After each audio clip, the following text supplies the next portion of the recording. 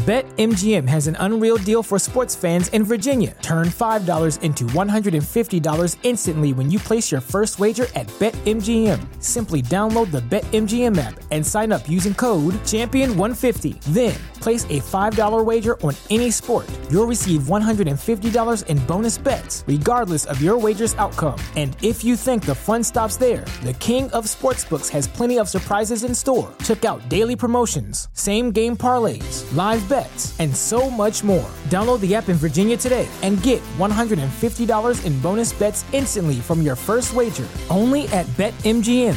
BetMGM and GameSense remind you to play responsibly. See BetMGM.com for terms. 21 plus only. Virginia only. New customer offer. Subject to eligibility requirements. Rewards are non-withdrawable bonus bets that expire in 7 days. Please gamble responsibly. Gambling problem? Call 1-800-GAMBLER. Promotional offer not available in Washington, D.C. Spring, is that you? Warmer temps mean new Allbirds styles. Meet the Superlight Collection, the lightest ever shoes from Allbirds, now in fresh colors. These must-have travel shoes have a lighter-than-air feel and barely their fit that made them the most packable shoes ever. That means more comfort and less baggage. Try the Superlight Tree Runner with a cushy foam midsole and breathable eucalyptus fiber upper. Plus, they're comfy right out of the box. So, what can you do in a Superlight shoe? What can't you do is the better question. And because they're super packable, the real question is, where are you taking them? Experience how Allbirds redefines comfort. Visit allbirds.com and use code SUPER24 for a free pair of socks with a purchase of $48 or more. That's ALLBIRDS.com, code SUPER24.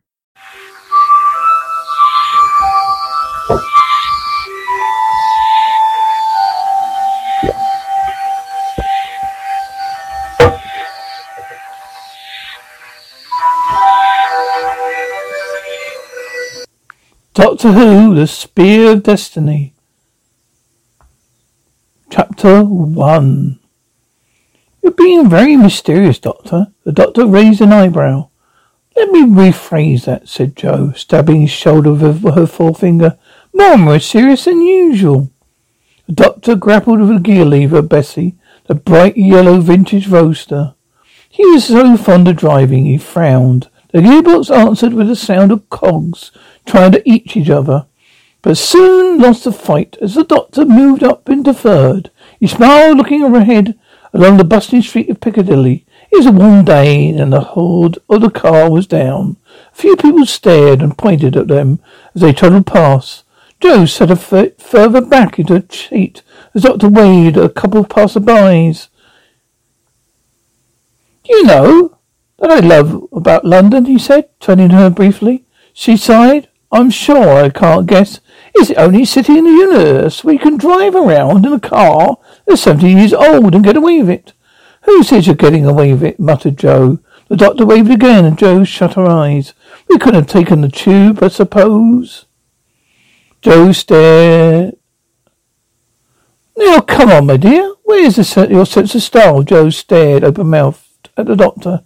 Doctor was dressed in a green velour smoking jacket over a purple frilly shirt, the colour of which was large enough to sail a small yacht. His eye-watering fashion, even for 1973, but in all honesty, it was quite restrained for the Doctor. Jo shut her mouth. At least he wasn't wearing the Inverness cap for once. But she hated it when he didn't tell her what was going on. Doctor, she wailed, will you please tell me what we're doing? The Doctor turned up Dover Street, scuffled briefly once more with Bessie's gearbox. It brought the car to a halt at the top of Hay Hill. We're going to a museum. You told me that much. A private collection to look at something. No, said the Doctor, grinning. To steal something.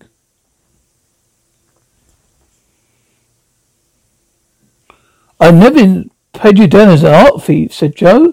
They stood looking at the noble frontage of the museum, just one of the many magnificent Georgian free of four-storied houses. Mayfair. Not art, said the Doctor. Antiquities. There's something in here that interests you? Right, said the Doctor. His eyes scoured the building as if he were trying to see for it. Something dangerous? Right again.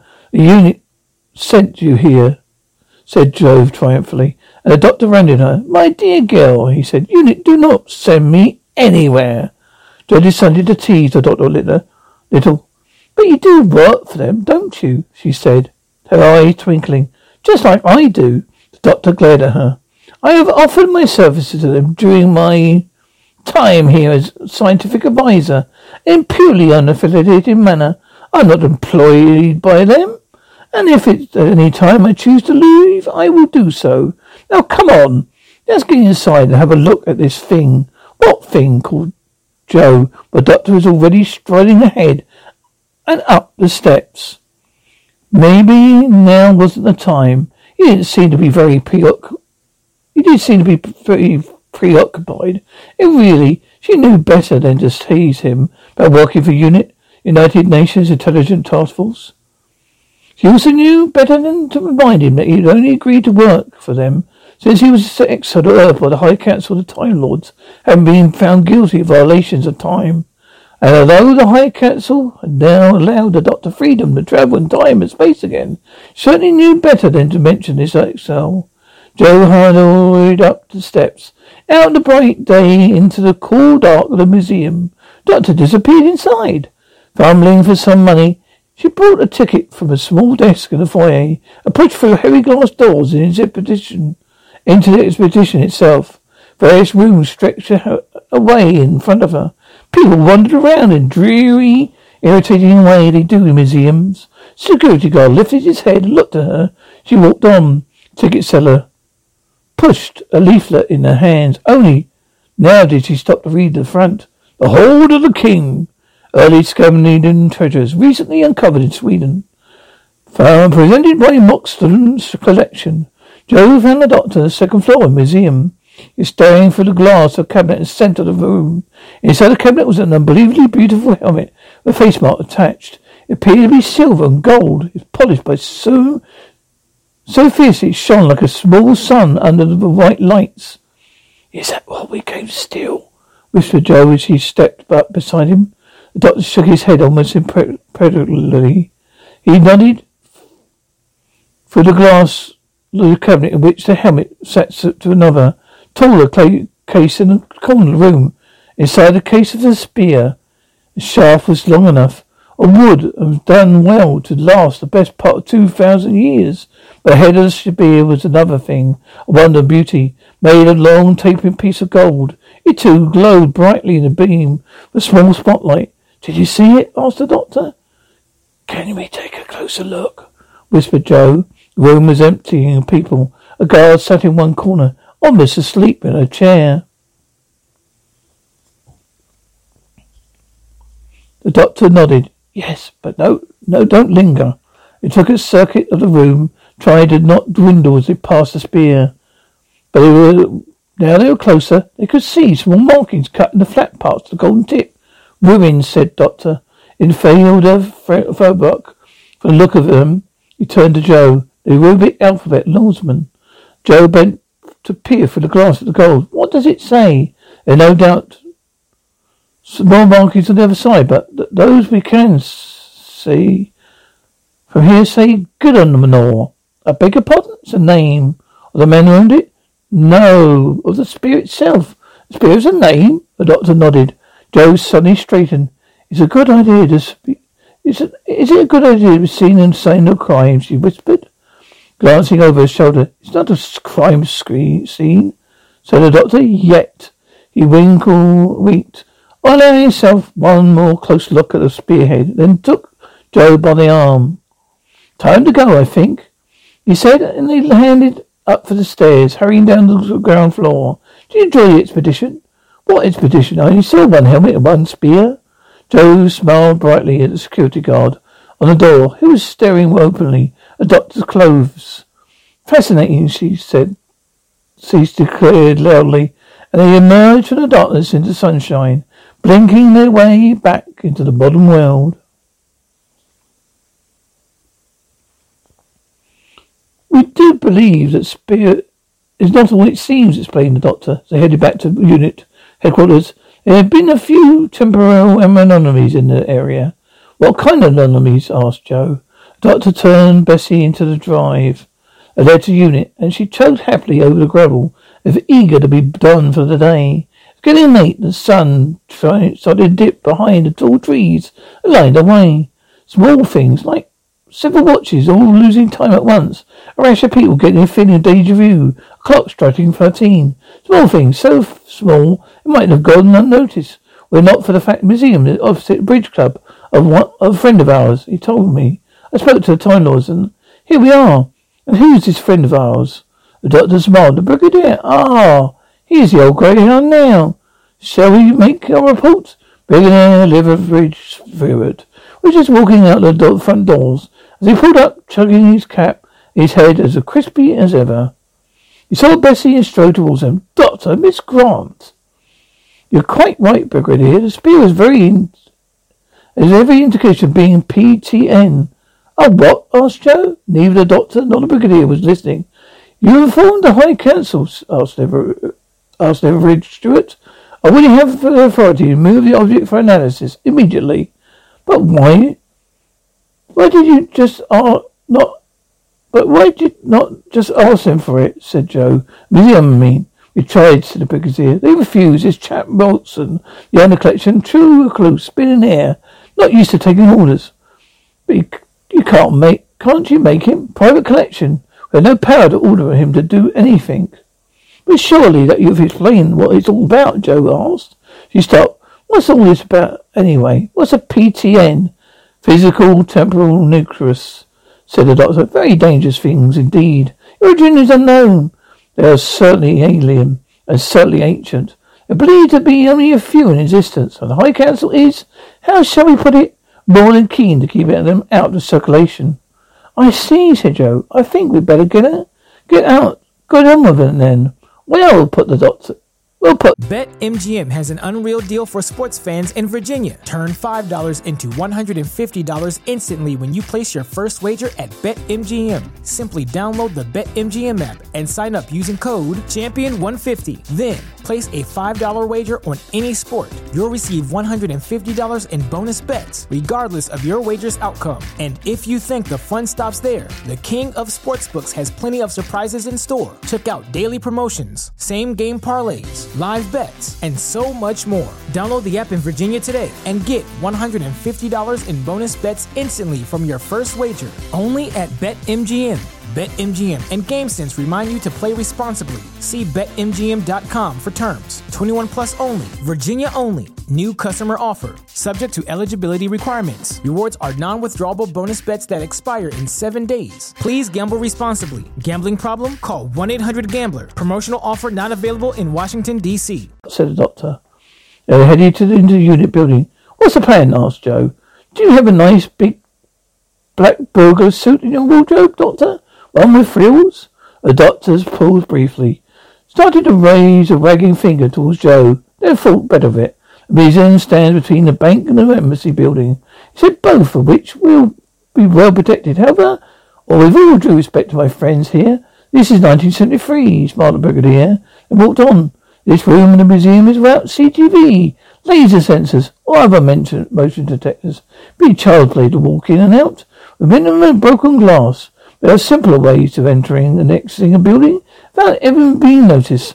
He stopped by a sudden familiar police box. A doctor patted the side of the TARDIS. If you have one of these, Joe laughed. What is it? Asked the brigadier. I just realised that, she said. Banks, safe deposit units, vaults, museums, art galleries. You could get very rich in a week with this. Some of us have nobler aspirations, said the doctor sternly. Oh, me too, said Joe grinning. Really noble, the noblest? It's just an idea. So we utilised the room on the second floor of the museum, smashed the case, grabbed the spear and demuritized again. Yes? Not quite, said the doctor.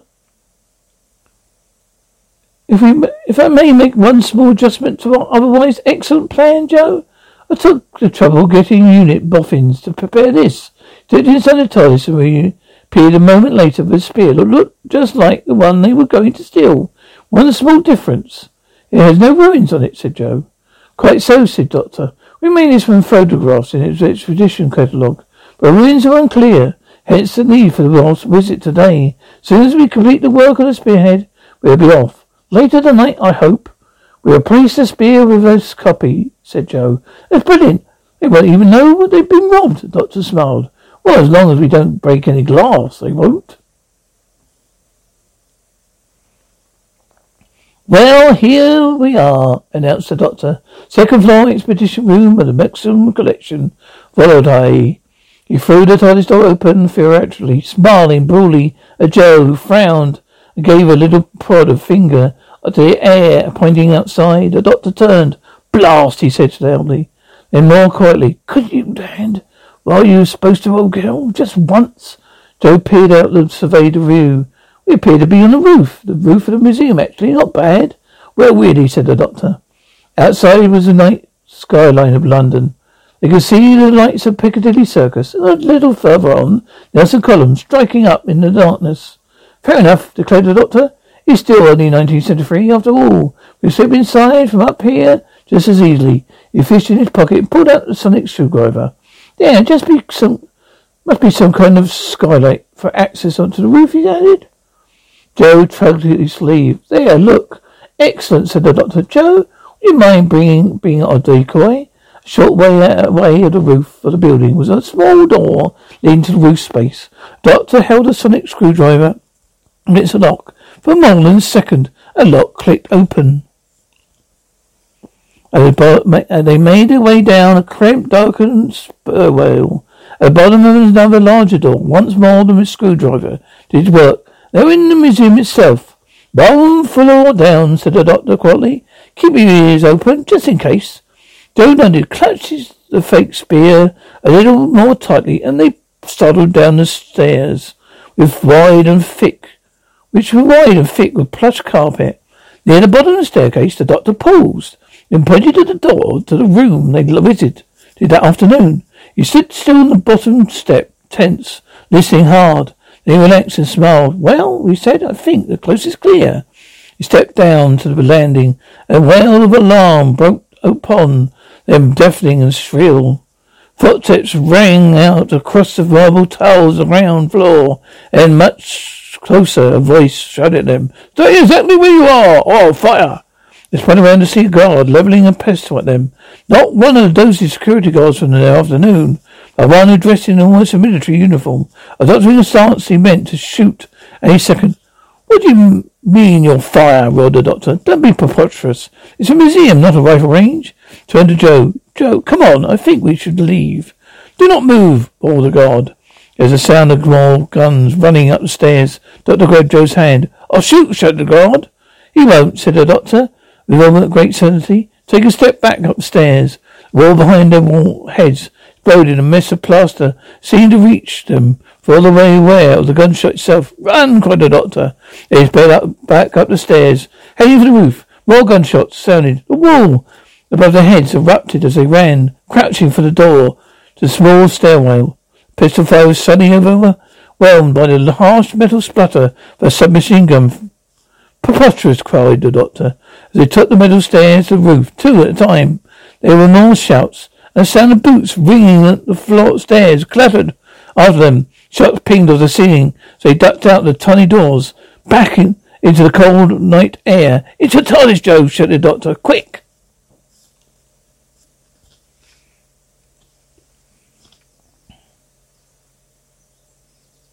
He burst inside and flung the door shut. The doctor pounced on the central console and locked them safely inside. A distant sound of gunfire breaking on the side of the TARDIS came to them like bees pinging off the glass of thick window.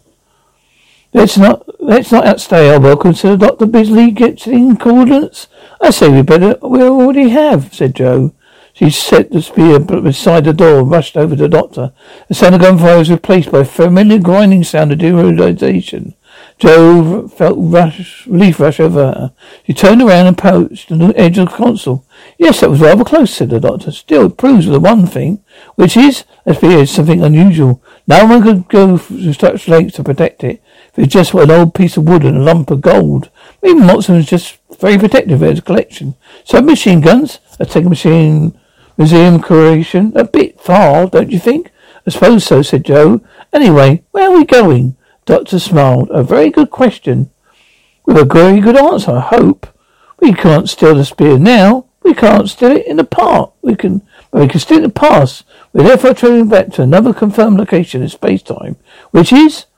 Didn't you read the notice by the bookcase? Joe shook her head, too busy trying to understand Frankfurt. Well, do you still have the leaflet from the museum? Joe fished in her pocket and pulled out a crumpled piece of paper. You found a brief, short description of spear. Ceremonial spear found in Gamla Espala, Sweden. Believed to have been used in festivals around the vernal equinox. Century AD. Inscription upon the head reads Gundra. In Norse mythology, Gundra, the magical spear of Odin. You're taking us to see the Vikings? Asked Joe incredulously. I know, wonderful, isn't it? Said the doctor with a grin. That's not a word I'd use, Joe said. Hey, wait a minute. How do you know where to go? Well, it's easy, said Doctor.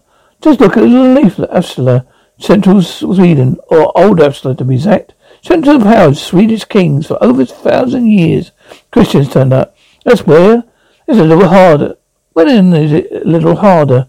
We should be. Well, we know we should head for the spring equinox. None of the Vikings to date things around astronomical. Nice of the Vikings to date things around astronomical phenomena, which makes life much easier. In which year? Well, they are guessing a little. British Museum has a ruined stone. Bears the only known reference to Gundra. It refers to the ceremony of Old Ursula and mentions the passing of the second sun across the heavens. Scholars have always assumed it being a reference to Halley's Comet, whose only known appearance in the 2nd century was 141 AD. According to the old Julian calendar, was on the 22nd of March, very next day after the equinox. So that's when and where we're going. Oh, said Joe, I see. Good.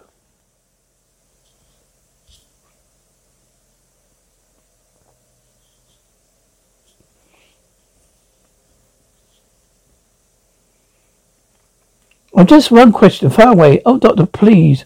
Not after business museum. Doctor said, hold up his hand. Sorry, what's your question? Joe swallowed. So listen, this spear, the magical spear of Odin.